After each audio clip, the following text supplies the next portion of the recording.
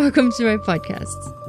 It's been a minute, but I'm finally feeling good and confident enough to start recording these episodes again. So thank you for your patience and for being here still. That's awesome.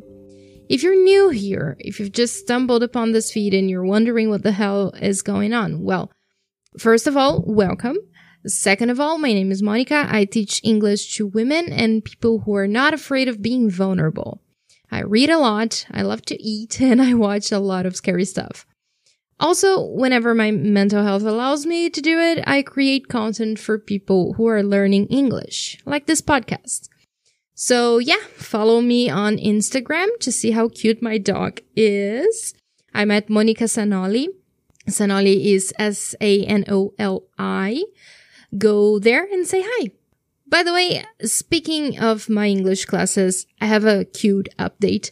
I'm finally producing my own course. This has been my goal for years, and I'm really happy that I'm finally working on it. It will be recorded, so not live, and it will be from absolute beginners, A0 to C1, advanced. For the last level, C2, which is basically native proficiency in the language, the course will remain one-on-one. For now, I'm focusing on absolute beginners, and I'm still designing the material that I'm going to be using. But yeah, very excited for that, and I'll keep you posted on any other updates. Enough of that though, let's go ahead and talk about the topic of this episode, my July TBR. I was never the biggest fan of TBR lists because I don't like to feel trapped. So when I say TBR, what I really mean is like a list of suggestions, books that I might be interested in reading during the month. Maybe I'll read all of them, maybe I won't. Who knows? Life's crazy. The first book is Columbine by Dave Cullen.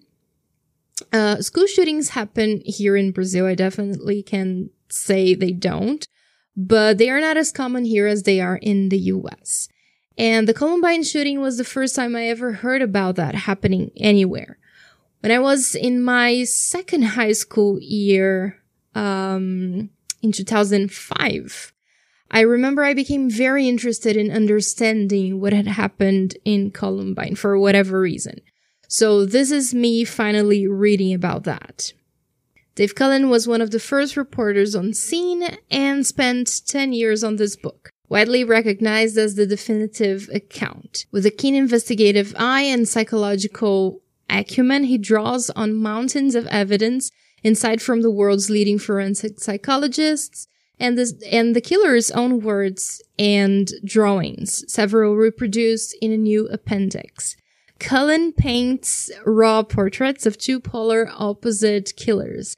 They contrast starkly with the flashes of resilience and redemption among the survivors.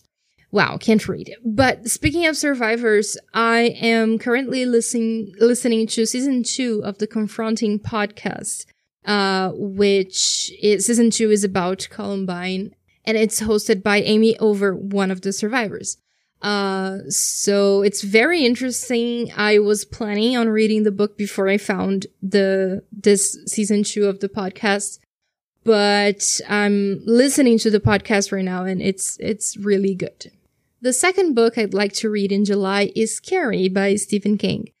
I'm not going to tell you what Carrie is about because that story is engraved in everyone's mind, but I read Carrie a very long time ago. And I didn't like it, which is something that has always haunted me. Like, how?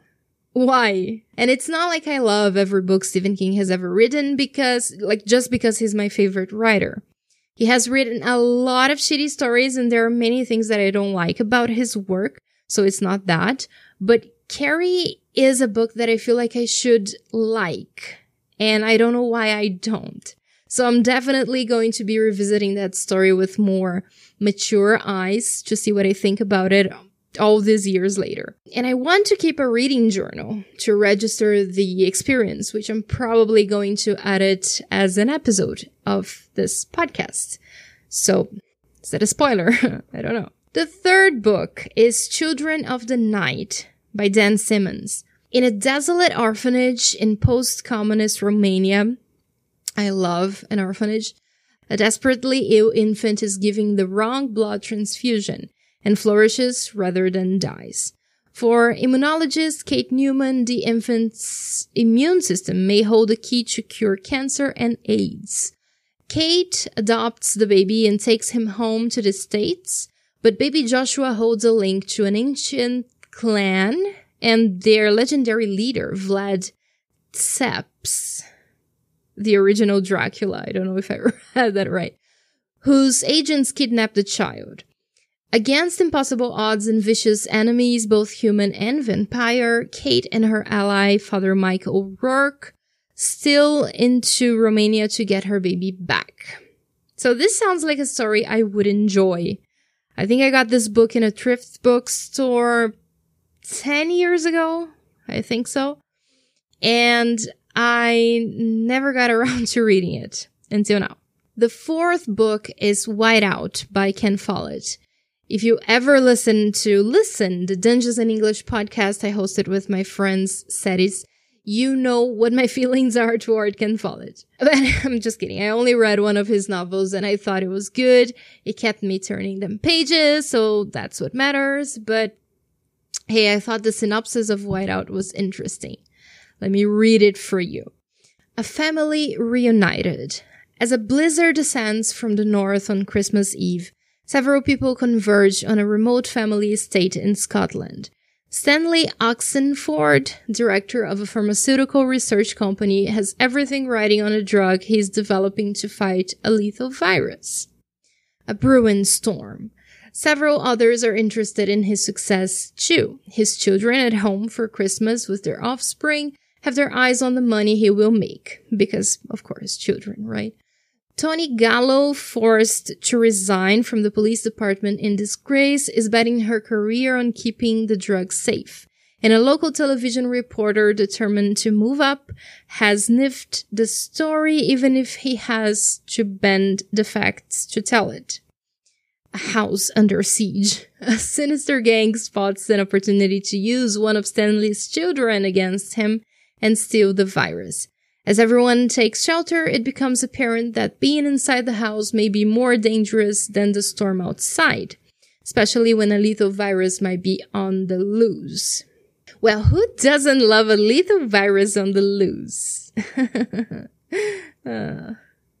Finally, I would like to read 50 Roads to Town by Earl Hamner. Is this right? Hamner. Yes. Earl Hamner Jr. This is an explosive novel about a hellfire and brimstone preacher whose fever-pitched revival meetings unleashed pent-up emotions and smoldering violence among the primitive men and women of an isolated mountain community. No idea if I'm going to like it, but it sounds interesting. It sounds like something I would like. That's it. Right? That's it. This is my TBR list for July. Once again, you can find me on Instagram at Monica Sanoli to see the books I've talked about in this episode, to see the beautiful covers of the books I've talked about in this episode. Don't forget to follow me over there and to subscribe to this feed if you haven't already. It's great to be back. Thank you for listening. Till next time. Bye.